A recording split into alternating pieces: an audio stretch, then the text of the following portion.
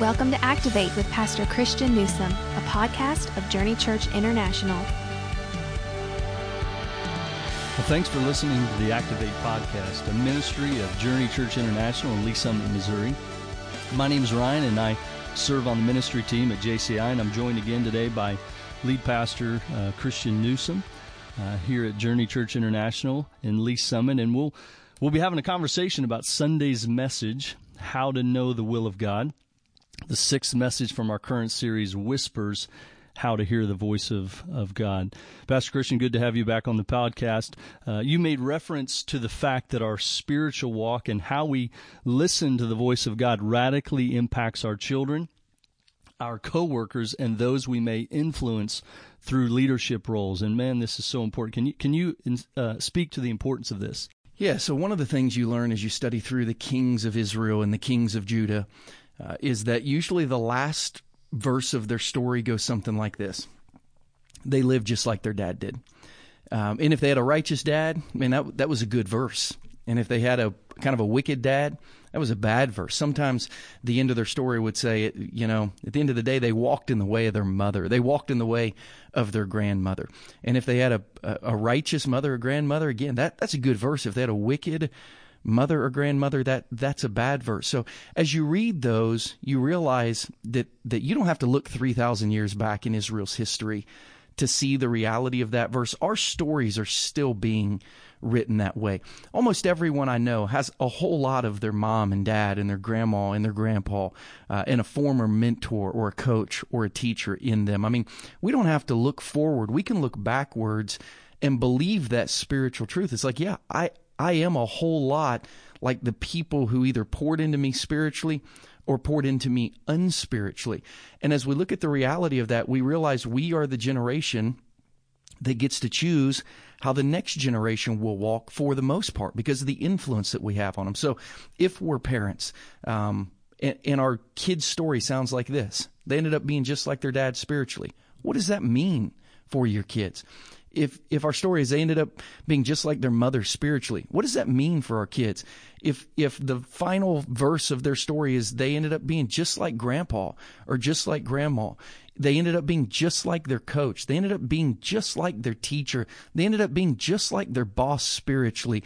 If that is the reality, and I believe that it is, how important should we believe it is that we live out our faith on a daily basis and we show people who Jesus really is? Because if their story goes like ours, and ours went like our dads and our grandpas and our moms and our grandmas, then we ought to take our faith so seriously because possibly we can be the generation that begins to change the narrative going forward. Well, and as you know my story, my dad came to faith in Christ about 5 years before I did, and he started praying for his son. And what's cool about his story is, he kind of changed his destiny of his past, growing up with an alcoholic father and then giving his life to Christ. But then he started to pray for me, and he's helped change the direction, the future of our family. Yeah, and look how your story lines up and how you get to be that generation of change, right? I mean, you walked in the ways of your father who went a lot of his life and into his adult life began to know Jesus. You lived a lot of your life and in your adult life began to know Jesus. But now your son Mason,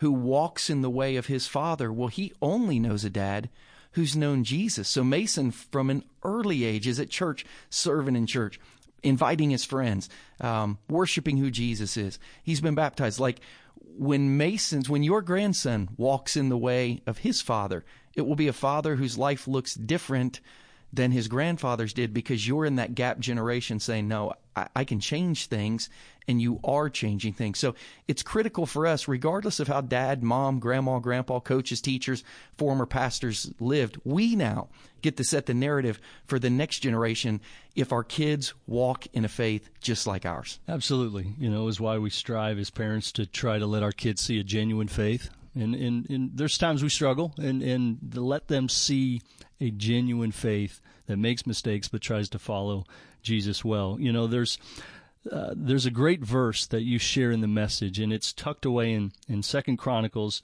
chapter 20. And it's verse 12, the latter part of that verse, and it says this, and it so powerful. It says, "We do not know what to do, but our eyes are on you." And in this recorded story, King Jehoshaphat offered us a great example of seeking God while in the face of a great danger he saw off in the distance. So as you have led, as you continue to lead at JCI, how have you seen this example play out in your experience? Well, let's just take JCI and leadership away from it, right? Just in my life as a Christian, this prayer is true of me today. There are things in my life that I don't know what to do, so I'm looking to God. This prayer was true of my life yesterday. There are things I didn't know what to do, so I'm looking to God. This will be true of my life tomorrow. God, I don't know what to do, but my eyes are on you.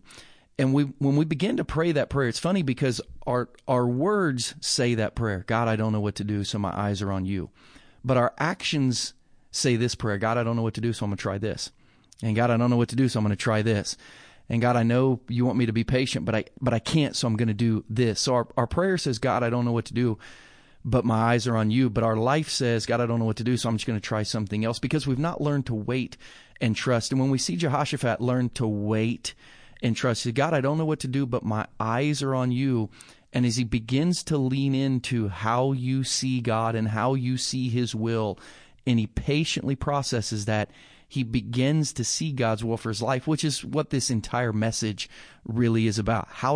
When you don't know what to do, but you're looking for God's will, how do you see it? That's what this whole message is about. It is. And, there's two words that you share that I'll probably butcher as I read them, but it's Urim and Thummim.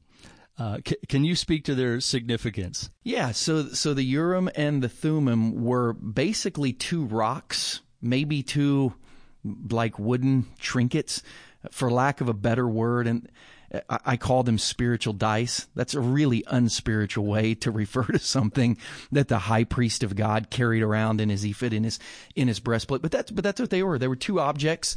Urim and Thummim literally mean light and truth. These were two objects that helped the people of Israel discern or know the will of God. And what this shows us is that God is not a God who's mysterious. God is not a God who's hiding. God is not a God who wants us to figure it out the hard way. God is a God who wants to reveal his will to us. It's why Romans 1:20 says, look around at creation, God's showing you himself. It's why we have all the special revelation of Scripture, God speaking to man and having it recorded and preserved so that we can know it. And even beyond that, through his Spirit, God says, I'm going to tell the high priest, he's going to keep these two stones right in the pocket of his breastplate over his heart, because I always want in your heart you to have the ability to know what my truth is. You to have the ability to know what my direction for your life is. So they would go to the high priest and say, what does God want us to do in this situation? And the high priest would take that Urim and that Thummim, and he would toss them out. We don't have any of them preserved in archaeology, so we don't know if they had words on them. We don't know if one was one color and one was another color. We don't know if they were different shapes. We just know that when they would cast those Urim and Thummim before God in the temple by the high priest, or in the tabernacle by the high priest, God would answer. He would reveal himself to people. And God still is all about revealing himself to people. When we don't know what to do, but we turn and look to God and say, what do we do? God answers. It's always God's heart to reveal God's will to the people of God. And that's really what this message is about, because, this thought of God, my eyes are on you, that's not a decision that you make. That's a direction that you live. Like having our eyes on God. We talk about this in the message. So, God, I don't know what to do, but my eyes are on you. What does that mean? That means I get in your word. What does it mean to put your eyes on God? It means you get in his word and you begin to try to learn and see what God has for you. What does it mean to have your eyes on God? It means you enter a season of prayer and you ask God to really reveal his truth over your heart so your spirit understands what God is calling you to do. What does it mean that your eyes are on God? It means you're talking to wise counsel that you trust spiritually and saying, what do you think about this? And you're looking for unity among many different counselors. What does it mean that my eyes are on you? It means I'm checking the direction of my life to make sure that it glorifies God or shows other people God. This prayer of, God, I don't know what to do, but my eyes are on you, does not put us in a posture of waiting. It actually puts us in a posture of pursuit. So we begin to pursue God and we seek his will by the way that he's revealed himself to us. Those those things are actually like throwing our Urim and Thummim. When we pursue those things, we are saying, God, show us. And then we have to be real faithful that when God shows us and speaks to us, we do it. You know, it's interesting that they were near the heart. As I read Scripture, I see throughout Scripture God's interested in the heart. You know, in Psalm 119:11, I have hidden your word in my heart, Lord, that I might not sin against you. Even Romans in chapter 10, talking about salvation, it's not in the mind, it's in the heart. Right. So it's interesting that that's where God had the high priest keep those. Yeah, they weren't in his hat, and he wore a hat, he wore a turban, Yeah. right? It wasn't something he needed to understand and think. It was something he needed to feel from his spirit. Knowing the will of God is not just simply knowledge. It's something that touches your heart and your soul. Absolutely. You know, you made a statement in your message. You can know what God is saying to you now by verifying what God said to others in the past. So why is the part of God's character as immutable so important? Yeah, so the word immutable means unchanging, right? The word mutate or mutant, you think of X-Men, they could change. They had the ability to change. There was a gene change in them. Jesus is not a mutant. Jesus was supernatural. Jesus was God. But Scripture says Jesus Christ is the same yesterday, today, and forever, which means the words Jesus spoke to people 2,000 years ago apply to us in the same manner and in the same direction. And the Apostle Paul said, when you look back at Scripture, he told the church at Corinth, listen, all these things that have been written in Scripture, those were all written as examples for you, so that when you found yourself in similar situations, you could know what to do based on what God told them. Paul told a young apprentice kid he was mentoring named Timothy, listen, all Scripture is God-breathed, and it's useful for your life. Everything in Scripture is useful for your life. So we have the ability when we say, you know, what would God say to me in this situation? The reality is, through thousands of years of recorded spiritual history, we can probably find someone just like us in a situation just like ours, and we can see what God said. We can see what God did. We can see what went right. We can see what went wrong. Scripture wasn't just given to us as a tool to learn. It was given to us as, like Hebrews 4:12, one of our memory verses in our Be Still Challenge says, it's alive and it's active and it's speaking to us real time. So I can find myself in a situation and say, man, what is God saying to me? And I can usually go back in Scripture and find a man or a woman in a similar situation, and I can say, what did God tell them? And it applies to me too. What did they do? I can do the same things too. What did they do that was right? I can do that. What did they do that was wrong? If I do that, it might result in the exact same thing. And I can learn from Scripture. When I find myself in a situation where I'm afraid, I can go to Joshua 1:9, and I can see God tell Joshua, be strong, be courageous, don't be afraid, don't be discouraged. And I can hear those words now thousands of years later, and what God said to Joshua then, God is saying to me now. I can sit with a couple who's struggling in marriage, and I can look at the book of Hosea with them. I can look at a husband whose wife has maybe had an affair, and I can say, look at what God said to Hosea when he said, take this unfaithful wife back and love her, because it'll show her who I am to you. And your marriage, when it makes it, will show the whole world how God loves people in spite of their unfaithfulness. And I can say what God said to Hosea thousands of years ago, he's saying to you now through his Spirit. God is making the Scripture alive to you today. So we look at Scripture and we say, well, how do I know what God is saying? You can know what God is speaking by what he spoke. And it's why Christians should become, as much as possible, experts and knowledgeable in what God said, because what God said to them, he often says to us too in real time. Which leads into the next part, which was really stood out to me. It said Christians don't read their Bibles to read. They read their Bibles to hear, and you referenced 2 Timothy 3:16 and 17. All Scripture is God-breathed and is useful for teaching, rebuking, correcting, and training in righteousness, so that the servant of God may be thoroughly equipped for every good work. So how have you seen this happen practically for you? Well, even today, right? So I this morning, I opened up my Bible to read in our daily Bible reading in Jeremiah. I said a little prayer that I've whispered for almost 20 years. Every time I open my Bible, I take a deep breath and I say, speak, Lord. for your servant is listening. I was taught to do that by a mentor in college. It's Samuel's prayer laying in the tabernacle when he learned to hear from God. I open my Bible, and I'm not just reading. I open my Bible and I say, "Speak, Lord, for your servant is listening." I want to hear from God. So today I read the narrative of Jeremiah in Jerusalem in the final days before Babylon conquers it. I read that Babylon finally puts the city under siege. They conquer it. But Nebuchadnezzar, the king of Babylon, heard there was a prophet of God who'd been telling the people, surrender and go to Babylon. I'll take care of you there. This is my will to use Nebuchadnezzar to do this. And he tells Nebuzaradan, who's the commander of his army, find that prophet, find the guy Jeremiah, tell him he can do whatever he wants. I heard that God was speaking to him about me. Tell him he can come to Babylon. I'll take care of him. Tell him he can stay in Jerusalem. He can write his own ticket because God is speaking to him about me. And the guy does that. Jeremiah decides to stay in Jerusalem. But there's a crew in Jerusalem who's afraid to stay there because they're afraid of the next attack. So they want to go to Egypt and live under the protection of the king of Egypt. And they go to Jeremiah and say, ask God, should we stay or should we go? So Jeremiah prays, God, should we stay or should we go? And God, 10 days later, gives him an answer and says, stay. If you stay, I'll protect you. If you stay, I'll bless you. If you stay, you're going to resettle the land. If you stay, I promise that I'll always be with you. But if you go, you're going to die. Because on his way out of Israel, Nebuchadnezzar is actually going to swing south. He's going to conquer Egypt before he goes home. So if you stay, you're good. If you go, you're going to die. And Jeremiah tells the people, and they look at him and say, we don't believe you. We can't trust that. We hear what God is saying, but it doesn't make sense to us, so we're going to go. And they went, and history tells us they died. As I'm reading that today, right, As I'm reading that today, I'm hearing God say, Christian, there's so many times when there's a clear verse of Scripture that says, give and it'll be given to you. And you look at your finances and say, I don't know how I can do that. Learn to trust me. Christians, there's so many times in Scripture when I say turn the other cheek, but you've been deeply offended and you don't want to. Christian, learn to trust me.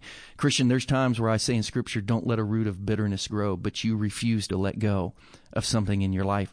Christian, learn to trust me. So as I'm reading about Jeremiah, I'm hearing from God. A lot of times, things will not make sense naturally. Trust the supernatural. I'm reading thinking, why didn't these people listen to Jeremiah? Why would they not trust God? And God is saying to me, why won't you listen to the words of Scripture? Why won't you trust me? It's like, okay, God, I not only am reading this story, I'm hearing from you, and I wrote in my journal, I have to learn to trust. When there seem like no good natural answers, I have to learn to trust the supernatural ones. And if you're listening and, the name of this podcast is Activate, because we want people to activate their faith. And so 20 years ago when I came to Christ, I was taught to read my Bible. And at first it was probably a checklist, a little bit, just getting in the routine of it. But then I learned to hear. And I learned to respond. I learned to obey. I read James, don't just listen, but do. And so it changed my life. It got a lot of things out of my life. If you've listened to the podcast recently, you've heard me share my story. Pretty far from God guy that God got a hold of, and he changed me into a passionate Christian. So, but it took some real practices of hearing from God and then doing, and he changed my life. And that's why we're asking people to journal as a part of our Be Still Challenge, because journaling takes you from reading to thinking, which takes you from reading to hearing, right? When you ask those questions, what did I read? Does any of this apply to me? What should I do? You go from having read some pages to having thought about what they mean, to now having processed hearing from the Spirit. That's why that exercise of journaling, which takes an extra 3 to 5 minutes, is so important, because it translates reading to hearing. And boy, when you begin to hear the voice of God, everything changes if you'll obey it. You want to keep calling Him. Absolutely. You want to keep listening. You closed your message with 3 ways to identify if you are in God's will for your life. And one of the ways was to determine whether the 2 types of spiritual fruit are in your life. And those 2 types were actions that bring God glory and additions to the kingdom of God through souls. So what does this look like in a person's life? Well, first, here's a really simple truth, right? God's will never be for you to produce unspiritual fruit. Like if you're wondering, what's God's will for my life? And any of those answers is something that produces unspiritual fruit in you, check it off. It's not God's will for your life. God's will for your life will never be to produce unspiritual fruit. So it's always the route that produces spiritual fruit that gives God glory, that makes people think well of God, or it's the route that brings additions. Spiritual fruit are actions that bring God glory, things that make you look like Jesus, and spiritual fruit is described as people who come to know God, people who find faith because of your life. So when you really begin to ask the question, how do I know if this is God's will for my life? Right? We say go to God's Word and confirm it there. If you're thinking, hey, I think it's God's will for my life to do this, and then there's a verse that says, don't ever do that, that's not God's will for your life. Pretty straightforward. Right? Yeah, Scripture has to confirm it. Secondly, we said talk to people that give wise counsel, or commit it to a season of prayer. Commit it to 40 days of prayer. And what I do is I say, God, I think through what you've been speaking to me, through confirmation in your word, this is your will, but I'm going to pray on it for 40 days. So bring some things into my life to make it real clear. Open my heart to it, close my heart to it. But Lord, I'm going to give you this 40-day season of prayer. And while I do that, I'm going to talk to people that I trust deeply. I'm going to talk to our elders. I'm going to talk to our pastors. And I'm going to say, here's what I think God spoke to me. Here's where God's word confirms it could be a direction. I've been praying, and I'm still kind of wondering, yes or no. So what do you think? Based on how you understand God's word, how you live your life, what do you think? And then after I do that, even when a decision's made, I say, okay, is this something that's going to bring God glory? Is this something that can help someone find God who doesn't know him yet?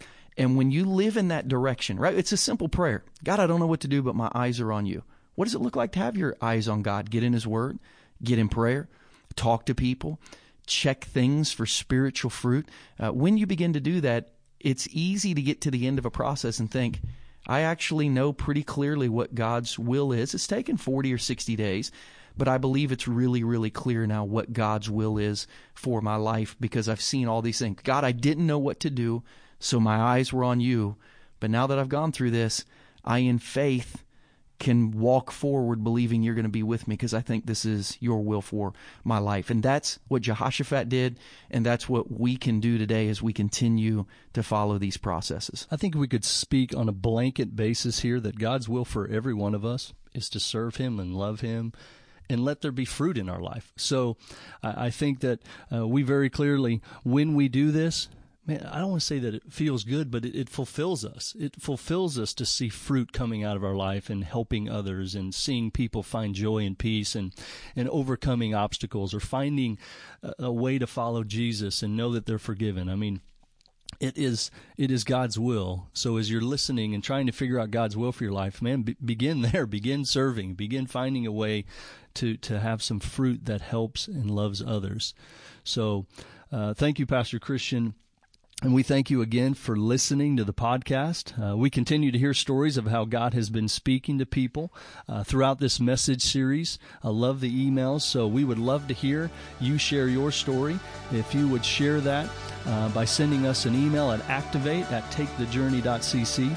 We pray our conversation has always hopefully been encouraging and challenging, and we'll catch you next time on the Activate podcast where we challenge you to build a faith that is active. Thank you for listening to Activate with Pastor Christian Newsom, a podcast of Journey Church International. If you are ever in the Kansas City area, we would love for you to join us for one of our Sunday worship experiences. You can find out more information about JCI on our website at takethejourney.cc. Also, if you have enjoyed this podcast, help us get the word out and show your support by subscribing, rating, and reviewing on iTunes or Google Play. Please share this episode with all your friends on social media. Thanks again for listening, and we will catch you next time on the Activate podcast.